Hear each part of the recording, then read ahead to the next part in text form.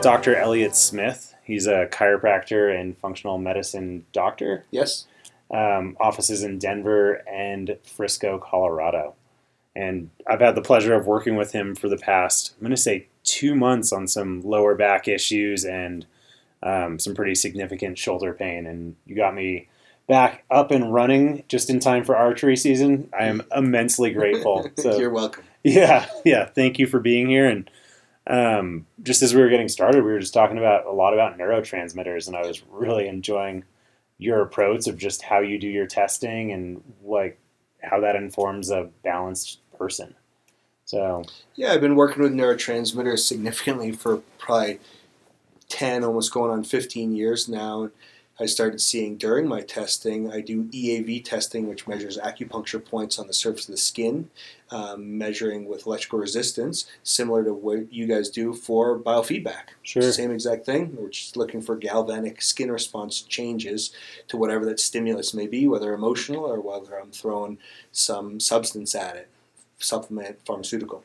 And so we have a neurotransmitter point that does not exist in acupuncture, but Dr. Reinhard Voll, who created the system, found these clinically correlating points, and I can tell you, it correlates 100%. Nice. And I started seeing huge amounts of patients with neurotransmitter imbalances, which, as your field, you've been working with anxiety, depression, and everything in between for years now, and it really plagues a lot of the population at some level, right? It does, and it's hard to find out. Like the urine test, the saliva test is really quite inaccurate, right? It is. Yeah. We just don't have the science, and even the two main companies that do the urine testing don't even agree at all. One says you can use it for baseline testing. The other says absolutely not. We only use it to monitor the nutrients that we're giving, amino acids specifically, for the neurotransmitters, looking, are we raising serotonin enough, dopamine enough, GABA enough?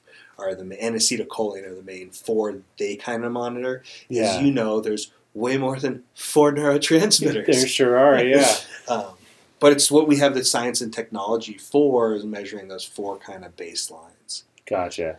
So for people that aren't super familiar with neurotransmitters, could you give just a brief overview? Yeah. Like, I think they might be really surprised at where they're actually created. Yes. And, yeah. Our conversation earlier. Yeah.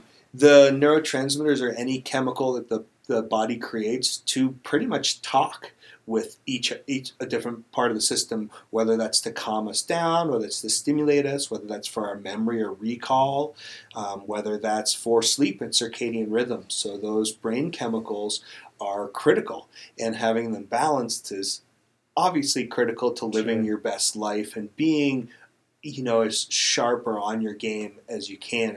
And a lot of these professional athletes know the value of dealing with the mental and emotional side and balancing all that out, because you can't be at your best without having all of it balanced. So neurotransmitters is one leg of that, is if you want to be at your top of your game, you got to have your chemicals balanced. And it's an interesting art to balance them as much as there's science, right? Because everyone responds a little bit differently.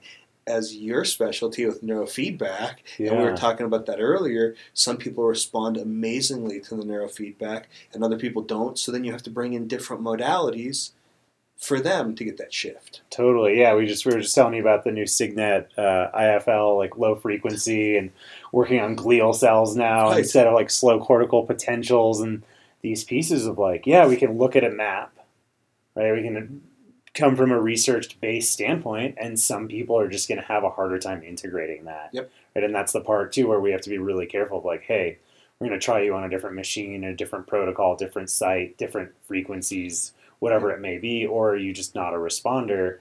And what I think we've run into, and just coming back from ISNR, which is our very intense conference on neurofeedback, is getting into that gut health and neurotransmitter health of hey, maybe there's another piece here, too. Not maybe, there is another piece here. Yes. So and then what do we do? Because so many, I can't imagine there's very many people in the healing professions, just to broaden that from doctors to energy workers to whatever, that don't think diet impacts it anymore. I think everyone sees that, but I don't think a lot of people know necessarily what to do it beyond hey, maybe don't eat fried food. Right. Right. So I think that's one of people's biggest surprises is where I ask them, where's most of your serotonin made? it's probably one of the most known of neurotransmitters, right? We talk about serotonin with depression and anxiety. A lot of the meds are to treat serotonin. And so most people have heard at least some of serotonin. So I asked, where is it made? Every response usually is the brain. Well, that's wrong. Yeah. The gut makes more than 50% or more, and we don't know what that number exactly is. And I think for each person it's going to vary, right? But moral of the story is being more than half our serotonin being made in there. So if you are suffering from anxiety and depression, hey, maybe we should look at the gut. So maybe you don't think your irritable bowel disease and your depression are linked. Oh yeah, they are intensely enmeshed. Yeah, and we're starting to actually see that. We were talking about some of the different systems we use for neurocognitive exams or some of our questionnaires. And we're starting to ask a lot more about, say, the runs or frequent bowel movement versus constipation. And both of how does that correlate, just say, to nervous system health. Yeah. Well, and you were even saying that there's trying to do mapping of the nerves of the gut. Yeah. Because it's critical to, if you want that optimal health, you want to live your best, you have to have a healthy gut. More than half of the immune system is located in there. So besides, making your brain feel better, having a happy gut, well, how about preventing all sorts of other infections is critical too. And I think that the science is so young in the gut health that we have a lot of knowledge. It's just like the nervous system. We know the things we don't know far exceeds the stuff that we do know, even though we know a ton of how the nervous system works, right? I mean, the science is there, yet then there's this huge void of all the things we don't know about the nervous system. And I feel like the gut's in that same infantile stage of medicine where we know a lot about the gut, yet we don't. Yeah, I mean, you think about, for the nervous system, you look at, Alan Shore or Stephen Porges is the name I was initially thinking of, who's kind of wrote the book on polyvagal nerve theory, which I think was published 7 years ago, right? So there's still people that are criticizing the foundation of that theory. And yet it's like, from another side, you're seeing the field of, say, heart rate variability taking off with multiple different algorithms and approaches and measurements and resonant frequencies and like really gaining quite a immense amount of research and anecdotal stories as well. How long has heart rate variability been around now? Decades, right? Totally. So you're seeing it more mainstream, but it's been around. I learned about it when I first got into practice almost 20 years ago. Totally. And it wasn't new then either. Some of the docs that had been doing it when I got in practice 20 years ago were like, I've been doing this for 20 years. Yeah. So one of the... to bring it back to ISNR and to go on a brief tangent here, one of the things I thought was really interesting, we were talking about neurofield, which is just, I think, pretty cutting edge in terms of Tesla coils and transcranial stimulation, magnets, all these different things that, as a neurofeedback practitioner, I'm very cautious about, right? Because we're doing QEEGs, you're learning through operant conditioning. We're not stimulating and sending electricity into your brain. Right. And a lot of our patients come in and they're concerned about that as well. But one of the things that really hit home is they're starting to use the chakra systems, right? Or even what you're talking about, acupuncture, these ancient medicine wisdoms that, far predate any microprocessor than we've ever had. Yes. And it's like, hey, we've actually had access to this through spiritual tradition or ancient healing modalities, and now we're like, we can do this on the computer. Or we can do this through whatever it may be, and maybe to an extent, really the lineage of that, like how we do that with, pulses is maybe shifted a little bit, or So that's my system that I'm using to measure acupuncture points. It's a 50 to 60-year-old system because a German medical doctor wanted to prove acupuncture and prove these meridians were there, and the chi was an intangible thing that could be measured, and so that's what he set out to do. He's trying to prove a 5,000 to 10,000-year-old form of medicine, and it's great that he was able to prove it. But you're talking about stuff that's been with us for not even centuries, thousands and thousands of years. Yeah, I think a lot about that pendulum swing from, say, religious or spiritual belief to scientific, right? And there's been dark ages and these different times in our history of humanity where we're more likely to accept something based on our experience versus now we're moving more towards that scientific And that's nice because with computers we can actually learn a lot and actually get some good progress with that. But also, like as we were talking about my dissertation for ecopsychology, it's like, hey, like that's actually going to be a little bit about like, well, what is that nature connection balance with human use of technology? Like what does that mean? And yeah. And how we're getting so far away from that. Totally. The kids aren't being in nature anymore, and the kids are glued in front of whatever screen it may be, from computers to tablets to cell phones, and losing that connection with nature. So is that one of the contributing factors why so much anxiety and depression in kids is on the rise? Probably. Yeah. And I think there's research to support it. And then you always have the contrasting research, right, where they're looking, and it depends on measures and it depends on so many things. One of the pieces that, and I think I want to get into a little with you too, of like how to get the most out of things. But one of the things I've thought about more and more for myself, like when I'm coming to your office, and recently I'm like finishing a client and then like going the 3 minutes to your office, but like, very tight. And I'm like, okay, how can I let my nervous system settle? So when I show up to you, I maybe have a little lower muscle tension, or I have a little more plasticity, or it can be manipulated better and release. And then also afterwards, like how can I integrate? Right? Like how can I keep those patterns? And it's tough with our lifestyle nowadays because we're go and squeezing it in. And we're both business owners, and you're not just treating clients and patients, but you're running businesses, and so times get tight. The original chiropractor, D.D. Palmer, back in the early 1900s, they had an infirmary, and you would rest for up to 2 hours in the infirmary after your adjustment. Early 1900s, a little easier to get adjusted and then rest for 2 hours. It'd be like asking your patients, hey, you're going to hang out in our relaxation room for 2 hours after your neurofeedback. Think how wonderful that would be to have them integrate what they just learned. What's the practical application of that? Totally. Right?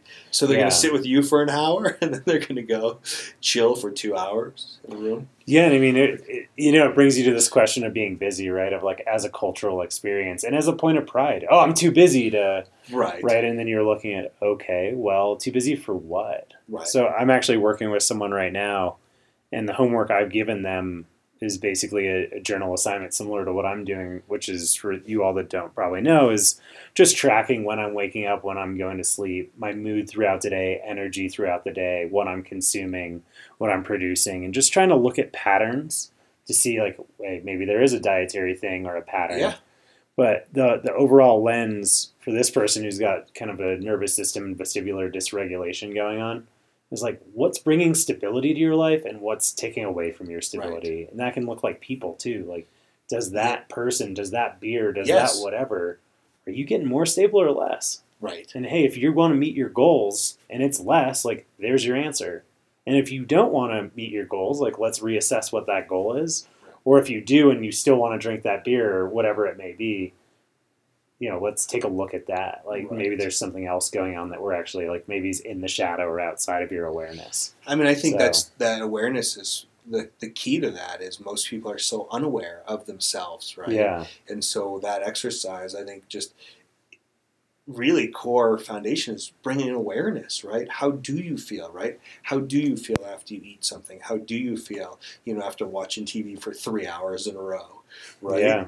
And a lot of us walk around blind to all that. We don't want to feel. We've been taught to, be numb, right? To not feel, and so not be aware. And I think that mindfulness is really making a resurgence, and it's definitely one of the hot, 100% topics right now. But at the same time, it's really just a great foundational thing as a human being to be aware of your surroundings. Yeah.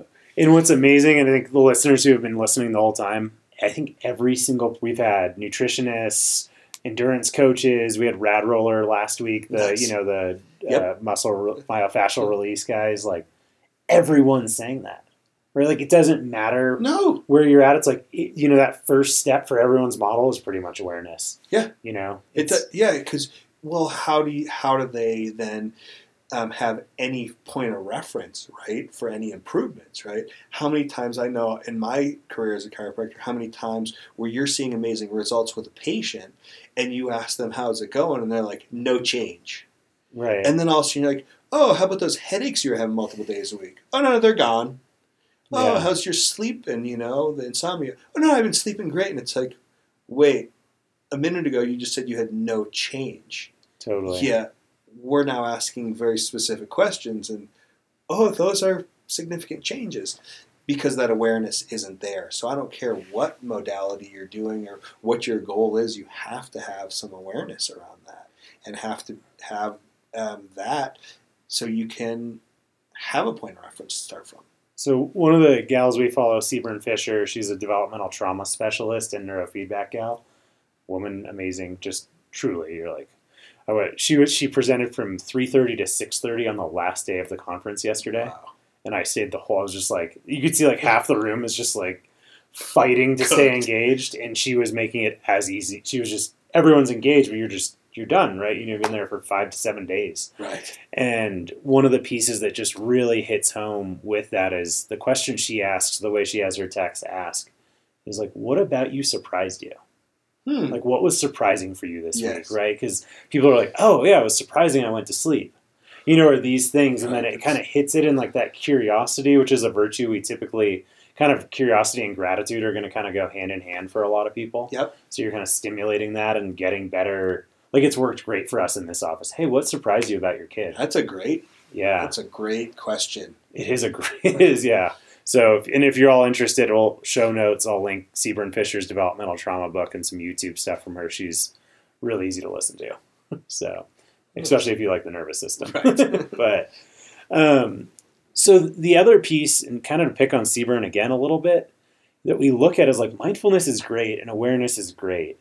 But for some people that are in, say, PTSD or TBI worlds or severe anxiety, depression, behavioral regulation, right? Anyone that's really outside of themselves a lot.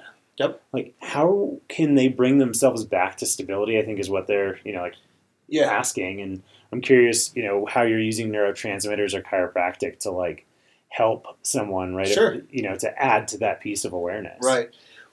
Well, going back to what we talked about earlier, it's first identifying, what brain chemistry is off. And there's different ways to do it. I still will occasionally use Dr. Eric Braverman's neurotransmitter questionnaire, which is a pretty good way to kind of gauge what your primary neurotransmitter, kind of your core state of being, and then what your deficiency is at. But we use the avatar system to test, and then a lot of times for those anxiety and PTSD and TBI, I think it's Dr. Daniel Amen talks about the ring of fire, right, where that brain is just so inflamed that they really can't get a good true picture of what's going on, or their perception's very altered, right? And so the first step is getting that ring of fire put out, and so usually that's really calming the GABA. Calming the brain down with lots of GABA. And you can buy Pharma-GABA, which is one of the best. It's a patented form of GABA that you can buy at any health food store, and it goes right through the blood-brain barrier. And the chewables kick in about 10 to 15 minutes. Oh, cool. So it can really calm that kind of really revved up person down. And they work similar to, your benzodiazepines, your Xanax, your Klonopins. All those are trying to do that same thing on a much stronger scale, but these are a little gentler, so it doesn't replace your Xanax or your Valium. But can it decrease your dependency on it if you don't let that nervous system get as ramped up? Then maybe you don't have to reach for that Valium or that Xanax if we can keep you kind of sub-threshold. And then it's also learning different techniques of meditation to get that nervous system, especially if you're stuck in that fight or flight, to get that nervous system down-regulated. So I'll refer out a lot of times for emotional work for people just to learn how to down-regulate their nervous system. Refer to people like you guys for neurofeedback to learn what that balance feels like again. And a lot of people haven't had, right, that they're so stuck in fight or flight that this become their normal state. 100%. And so they don't know what it feels like not to be in a fight or flight state. So you guys can come in with neurofeedback and get that pretty quickly. Now then it's a matter of educating the body how to stay there. But that's the whole point, right, is with the neurofeedback is just like you're not going to go run a marathon without training. Totally. not possible. Right, and we can give that really nice in the moment feedback, and the biofeedback machines as well, right? Yeah. Where it's like, hey, this is where you're at. Right. Like, what is that? How can we start mapping interoceptive pathways for yourself? And both Bonnie and I do somatic experiencing, which is Peter Levine's trauma work. Yeah. And what we found, and what was really helpful too, because I think it can get procedural, right? Where, we're 1020 systems or Brodmann areas, and this is stemming from the thalamus, and you get kind of dehumanizing when we get into that. And it's that piece of like, we're not doing neurofeedback to you, right? We're here working with you for you to train your brain, and we're providing feedback so you can get there maybe or not maybe, but like definitely faster and definitely with longitudinal results, right? So it's like if someone's going to have that, it's going to last. And then we're actually finding that combo with psychotherapy and really like nervous system informed or somatic informed, or there's a lot of different terms for it right now, is just incredibly powerful.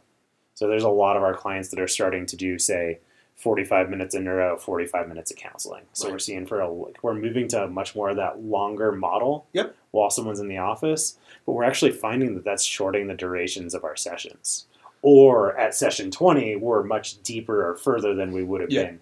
And I don't have any research on that, but like in my gut, and people would reflect and be like, yeah, that's what's happening. But, so that's what we're going to need to catch up on. Because you're getting deeper healing. Right. Because you're working on that trauma piece, and why is their brain stuck in that state? Well, if it's an old trauma piece, then having the availability to not just do the neurofeedback, but do the trauma piece, right? 100%. As Peter Levine says, taming the tiger. 100%. Isn't it? He's great. I love that. It's I love the animal metaphors for it, because it's true, right? We have these like three parts of our the triune brain, really, that model. And it's like, that really is that part, that kind of animalistic. Yeah. So I always talk to people, fight or flight. What's the classic example of fight or flight? The lion chasing the zebra. Totally. And then the opposite of the parasympathetic. Oh, when that lion gets the zebra and he's all relaxed and enjoying his meal, there's the exact opposite of your sympathetic fight or flight, your parasympathetic feed and breed. Rest and digest, baby. Exactly. Yeah. Rest and digest. And that's, so being that we, as a culture, I think we share the opinion that we tend to live in a very sympathetic. Very much so. Yeah.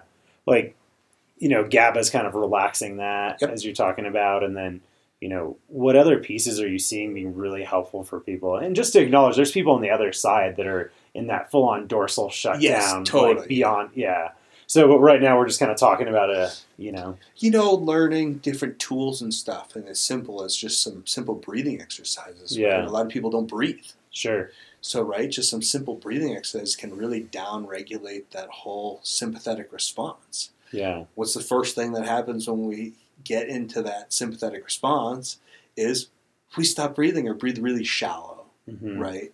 And so just teaching people to just take a breath and breathe. And also that we get so wrapped up in the rat race that we usually let a lot of our things that actually calm us down. And I joke around with patients. I said, I don't care what that calming piece looks like to you. That could be exercise for a lot of people up here in Summit County, right? Getting out there and burning up some of that cortisol and adrenaline and all that stuff. That could be knitting for someone else, right? That really calms them down, almost like a meditative. And so I'll just talk to patients on, hey, what relaxes you? Is that an intense exercise? Is that intense yoga? Or is that a vinyasa flow yoga? So hey, let's try to work that more as your part of your lifestyle. We know that you're a high-strung person, so what can you do, as part of your lifestyle? This is not... with diet too, I'm a big advocate of we should eat in a healthy way all the time. We shouldn't diet. Yeah. The diet is really part of our lifestyle, and having a good, healthy lifestyle and a good, healthy diet is just the way we should be. We shouldn't go and, binge on all sorts of crap for a couple months and then say, I got to really clean my diet up, but I'm going to diet and do this new, diet, where a lot of times it's not sustainable, right? So the person does great for that month they're doing it. Well, they go back to their old pattern, right? And just like you guys, it's the whole point of neurofeedback training. I'm sure you'd love it if you could get, people balanced and stuck there and want to do visits, but it's not practical. goes Right. back to the marathon, that we need to make that. And you're trying to have people get into these states and get there for longer and longer periods of time and be able to get themselves in those states quicker, Mm-hmm. right? So they can calm themselves down. So when they start feeling amped up, they know what it feels like to feel calm. Well, and I think in that knowing, that's such a powerful statement that we take for granted. They know what it feels like to feel calm. And like you're saying, a lot of people don't. No. And what we've started from the Peter Levine's type, we're kind of informed by that somatic experiencing approach, is that like when we're doing that, especially with like the ILF, the low frequency stuff, and people are really chilled out. I mean, they're fighting staying awake. Like that's kind of that line we're playing with. If they're like falling asleep, we're going too far and we're pulling it out a little bit, right? But in that area, it's like bringing in that body scan and breath work of like, hey, this is now a state you're starting to understand. You can find this again. You don't need the computer to do that. Right. Obviously, for a lot of people, we do need that for a while. But it's just anchoring that into their like interoceptive awareness, into their vocabulary. Like, oh. This is what it truly feels like to feel calm. I think about like the Inuits having like what is like 100 words for snow, right? It's like and a lot of us in Summit County, I don't know how many words I have for snow, but it's probably not 100, but it's probably not one, right? There's probably maybe 25 to 50 terms, especially when we get into like snow science and that kind of stuff. But how can we have that type of vocabulary for relaxed or our different idling states? Yes, and that's a challenge. So. Yeah, and I think it just is a product of our society, right? We are not a Spanish or culture that takes a couple hours, right, for lunch. Or a lot of the European other European cultures takes a couple hours for lunch. Just calm down, like sit and enjoy your meal. Not suck down your meal in 5 minutes at your desk, which I'm guilty of too at times. But really taking our lead from other societies and other cultures of actually having some downtime, right? Like sitting and enjoying and relaxing, right? Yeah. It's the opposite, right? We got fight or flight, rest and digest. And then other cultures make that as part of their culture. To have a 3-hour dinner in Europe or, lunch is not unheard of. Totally. Here, it is unheard of. It is. And, you talked about that implication of that 2-hour post-treatment for chiropractic in the early 1900s. And, like, wouldn't it be nice if our clients could do that? And I think that's like, oh my gosh, yeah. Like, and even if that's walking in the woods without a phone, that's like one of my favorite interventions, like go take your dog in the woods for 20 minutes without your phone. Right. And like, there's a lot of privilege to that, right? Like a lot of people don't have woods. A lot of people might not feel comfortable without their phone. Right. And there's an addiction side, and then there's like a genuine like safety side, right? So it's like, it's really just an invitation to connect to yourself, nature, and slow down. And as we're looking at bringing in the photomodulation stuff with the Vielight, right? It's like, so as I was talking to you about, we have this other treatment room here, and we're going to be doing photomodulation, heart rate variability, skin temperature, kind of the biofeedback prep there for probably about a half an hour, 20 to 30 minutes, and then bringing people into the office for roughly, however long their neuro treatment protocol or counseling may be. And it's like, at a certain point of that, like, there's validity to both those treatments. Yes. And on top of that, we're compounding it with just the epicness of like, you're just sitting and being present to your breath. Right. Right. And like regulating your nervous system. And like, that's why it's nice because, for a lot of us that are not trained at witnessing our thoughts or what to do with a racing mind, right? And there's a lot of meditative schools of thought from like TM to Zen to et cetera. It's like, well, like, what do you do? So at least this is a way for you to start interacting with that where, you have some feedback. Well, I think that's one of the problems today is we have so much access, right? How many meditation apps are out there nowadays? It's amazing. Right? Like, it's just that weren't here as of, forget about 10 years ago, 5 years ago. And so then how do you field that and which one do you go with? And now at this point, the market's now so flooded with stuff like that is, which meditation app should I use? Yeah. And then it brings in this. So the one of the foundational questions I want to answer in my dissertation is this idea of like, do you need the app, and what value comes from the app? Of course, you don't need the app. No, but I don't know. Like you said, but we all say that. But then like we kind of do, right? Because like our minds, it's almost like meeting someone with where they're at. Like a skillful Yes. meditator can, Ken Wilber, the integral theory guy, if you're familiar with him, he's like, Yeah. dude down in Denver, he wrote Brief History of Everything or Brief Theory of Everything. I used to be into him in kind of my early 20s, kind of guy, like just a walking head. But is a profound meditator and like, kind of an ultimate biohacker in some ways too. And there's EEGs of his brain where he's like stopping activity or shifting states or just like that. And skilled meditators can do that. Yes. But that takes a lot of instruction. That takes a lot of time. And, we can shortcut those. Like Dave Asprey calls he basically is doing alpha training for 10 grand for 6 days. I do not recommend his program. Right. I don't know enough to critique it, but from what I've understood, like it's basically increasing alpha to the point that people are so chilled out. Right? Yeah. But that also has a shadow because you might not be as getting your work done, and there's actually a high alpha subtypes of ADHD that live in your parietal. So even though there is increase of alpha waves in Zen meditation, they're also balanced with like gamma and other stuff. And maybe they address that there, but from what I've heard from people that have gone through it, it sounds like it's a lot of that. Alpha. So... Which comes back to what we talked about earlier, balance, right? Doesn't matter what you're doing, is having a balance, whether it's a balanced diet, whether it's a balanced lifestyle, which up here is sometimes not always balanced with all the crazy athletes. Overtraining is just as detrimental, if not more detrimental to your body than undertraining. Yeah. And so it's always about having a balance, whether that's neurotransmitters, whether that's brain waves, whether it's your diet and nutrition. Yeah, having too much anything is bad. Yeah. Well, before we got recording, you talked about the prebiotic stuff, and I think, that's becoming more and more common knowledge for people. Yep. Well, I'd be curious just to, as we're talking about balance and, I'm definitely guilty of like, oh, I'm taking probiotics, and you're like, well, what prebiotic are you taking? I'm like, oh, I guess sauerkraut. What do you see as that interaction? Or like for someone that's like, well, I want that balance. It's just first learning what prebiotics are. Yeah. Right? And that's the sugars that feed all the good bacteria. So as opposed to just replacing a set number of types of bacteria, well, let's just give the food to all of them, right? Mm-hmm. And that could be simple as bananas and avocados are great prebiotics. Sure. There's stuff that's way stronger. Probably one of the most powerful in nature is chicory, which is a root, and that's where a lot of the prebiotics come from. So a lot of times you'll see with your probiotic, it'll say prebiotic, or it'll say inulin, which is the compound from chicory root that feeds the sugar that feeds all the good bacteria.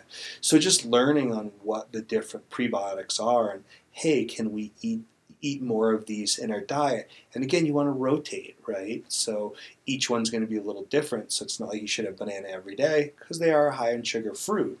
So we want to rotate with other stuff. Avocados, great for the brain too. You get all the good fats in there, and we're getting the prebiotics in there. And so with food really as a foundation, food is your best medicine, right? Like you're way better getting more bacteria from your sauerkraut than you are from probiotics. Not that I don't use a ton of probiotics in my office, I do, but I also encourage people to eat sauerkraut and kimchi and drink kombuchas.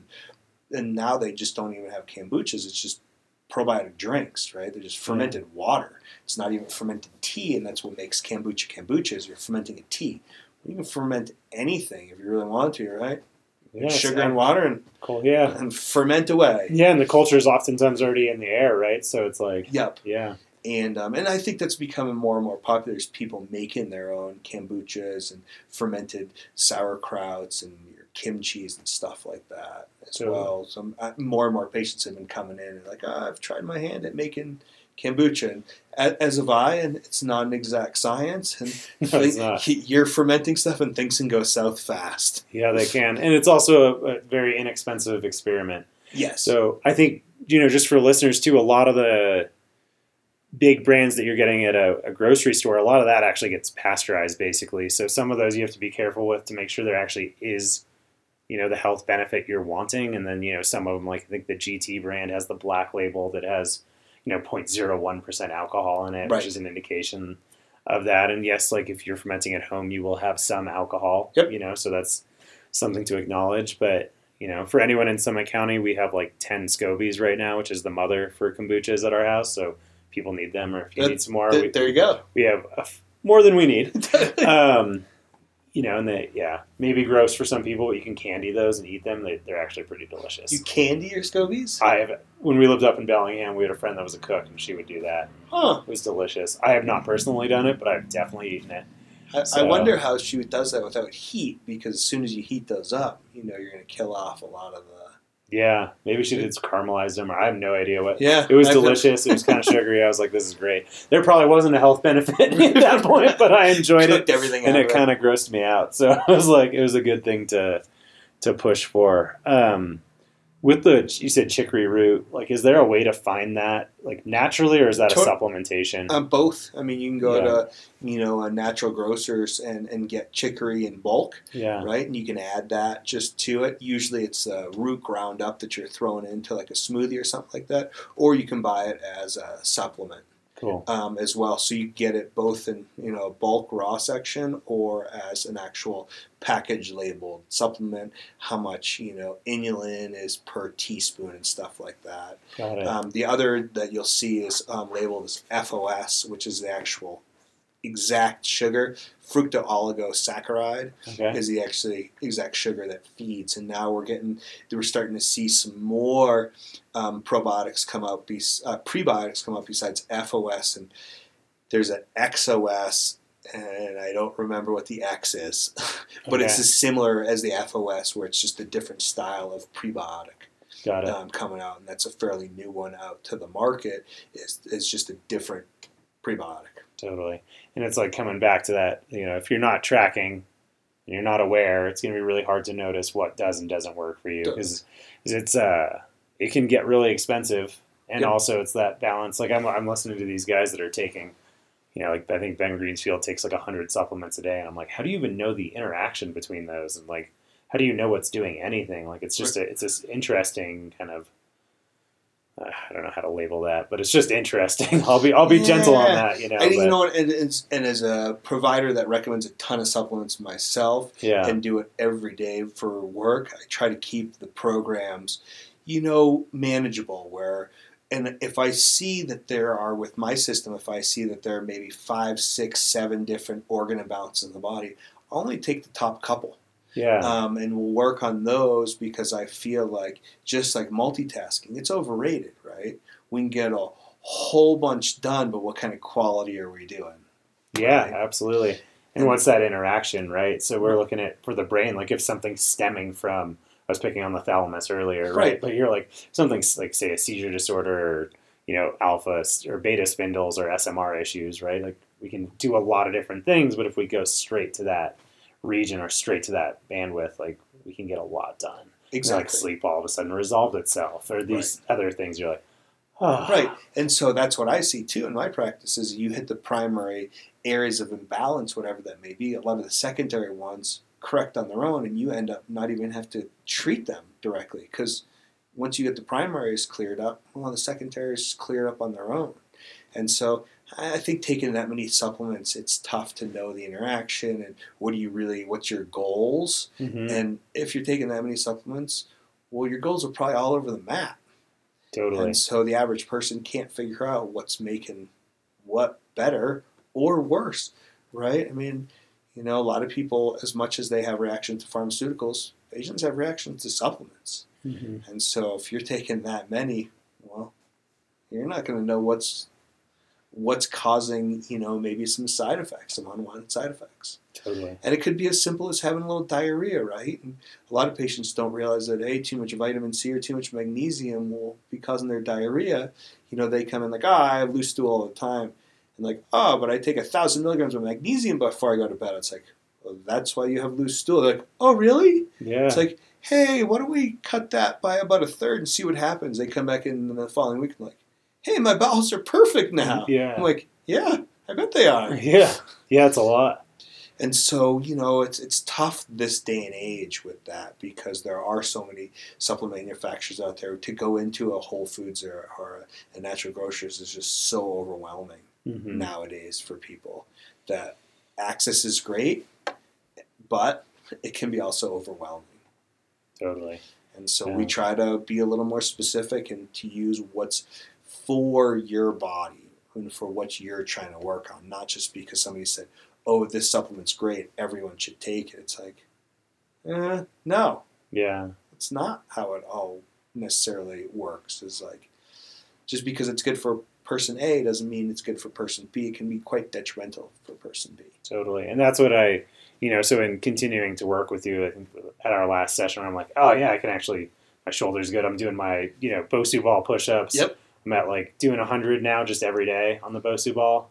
I haven't gotten my feet up on the ball yet, which is like, you're like when you get, that's like the next step. Yes. But now I'm like, I can do 100 and I'm good. Now I'm like, all right, I'm going to drop back down to set to 10, but I'm going to put my feet up on the ball and start building it up. So like as I'm working on my stabilization, that next piece we talked about is like, hey, I want to work on, which is something we haven't talked about today, but like my posture and correcting some of like frontal roll, pelvis type stuff too. But also this like, hey, like I do want to go in and do this testing. So that's something I'll keep the audience up to date on of like, when I get my testing, we'll probably bring a camera so we can, film it. People can be like, wow, that dude's got some issues. But, it's like, it's really a nice thing to, it's ironic that I do bio and neurofeedback and I don't actually own a watch I have like an analog watch. Like I don't own a heart rate tracker. When I was training for the Grand Traverse, I bought my first, HR thing. Like I'm just not big on tracking. Right. But when it comes to this type of stuff, like it's like when we start getting nuanced and I feel like my diet actually is maybe in that 80 to 100% or 80 to 90% good range where you're like, yeah, I had a Snickers at the conference and, like ate maybe more Chipotle than I meant to. But like things happen, but that's like an outlier, not a norm for me. Right. Now it comes into, it's like, oh, and a lot of these things like skin issues have cleared up for me or other stuff. But like we were talking about, like with some weight I hold around my waist or with some fatigue issues I run into or like craving sugar every day at 5 o'clock, it's like those are things where we get in like that nuanced tracking is like, and what works for me or you is going to be different. Yes. And that's not better or worse. It's just like, that's where it's so nice to come into your office and be like, get an adjustment, move into that. Like I haven't tried the reader yet, but I've done the BioSet one before with Dr. Pollack, and I've got very similar. I've got great results from that. Right, I like noticed reducing inflammation. Because ultimately, we're trying to read the body. Right? Yeah. My goal is not to treat any condition.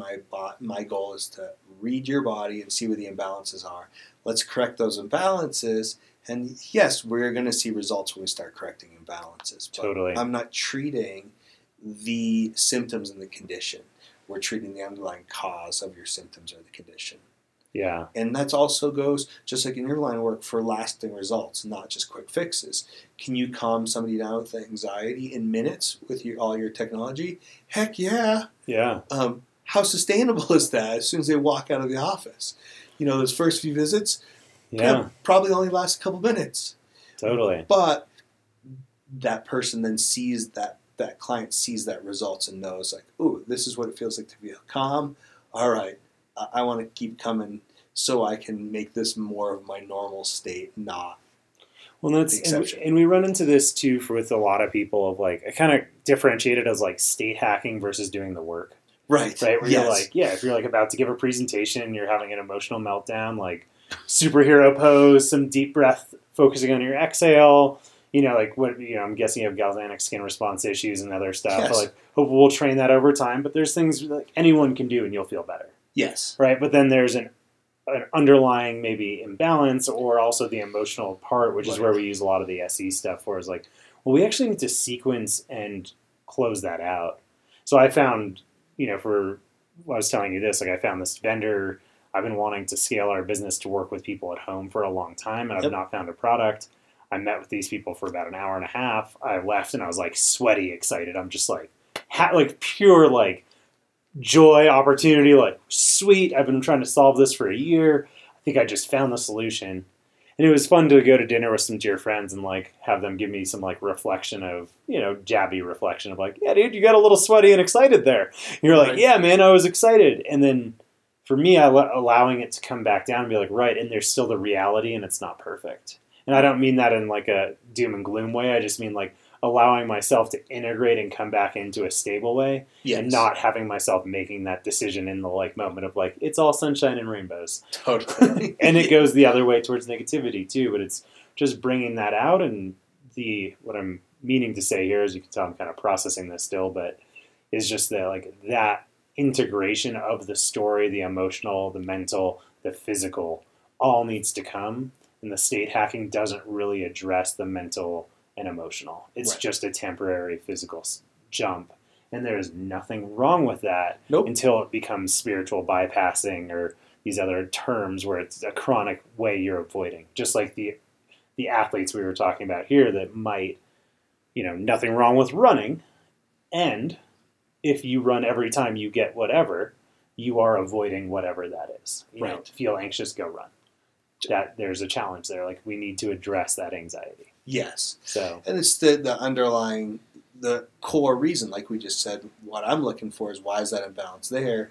Just like you're looking for, why is this emotional state here? totally. And, I think the running's a great one that a lot of runners are running away from life, right? That's true. That is a legitimate thing that most of them aren't even aware of. One of my ultra runners, after she got divorced, she was like, I don't really have motivation to run anymore because I don't need to run away from my bad marriage, Right? right? Like, okay, now what's your motivation? Yeah. Yeah. And it's like, and then being gentle with yourselves for whatever that is, like, that's the best coping mechanism you had at the moment. And I think you're in a unique spot where you're probably getting people like that for, like, oh, my knee or hip, and you Yeah. get to actually hit them and be like, hey, I know you're not here for this, and you probably never, but you're Yes. like kind of Mr. Miyagi, kind of like bringing them into like, hey, there's a way you could live a little more, easily. Totally. All right, a lot of times it just comes up organically of, as I'm adjusting them, they come in for neck, low back pain, whatever. It's like, hey, my digestion's horrible. Or they'll make a comment about my digestion being horrible. It's like, hey, we can work on that. Yeah. Or like, hey, I've been on these meds for a long time and I would love some help getting off them. And, whatever that may be. And, then we'll kind of morph into from more of a structural to more of that kind of visceral and, mental and emotional work of how do we get somebody off their Totally. antidepressant. And now they're in a much better state, so they're in a safe place to come off it. Well, let's look at what those underlying triggers were to get you there in the first place. Yeah. Well, I think that's probably a good place to let people know where they can find you, and just, because I think that's this piece where it's like, these are all things that really need to be done from like medical discretion, right? Like, please don't take yourself off your meds. But yeah, like, not at all. I need you to be working Yeah. with your doc, and they need to be aware that you're trying to get off your antidepressant, And as a chiropractor, I can't tell you to get on or stay off of them, but I can certainly help balance your neurotransmitters so your serotonin doesn't tank, right? And that's what a lot of that withdrawal symptom is coming off, like an antidepressant, is your serotonin level is artificially being held up at a certain level. That's how most antidepressants work. And then all of a sudden, you pulled the plug on that one, and your neurotransmitters or serotonin specifically crash. Yeah. So how can we use nutrition to boost that up? And that definitely has to be done with care, because with stuff that we use, and that could be something like 5-HTP, you can buy that right from any health food store. You can go to Walgreens and get 5-HTP in a supplement. You don't have to go to Whole Foods. Well, there's a reason that it says don't take along with an SSRI MAO inhibitor, 2 types of antidepressants, your major types, because, too much serotonin is not a good or fun state to be in, as you know. And the crazy part is you'd think like, too much serotonin, I'm going to be really happy. No, quite the contrary.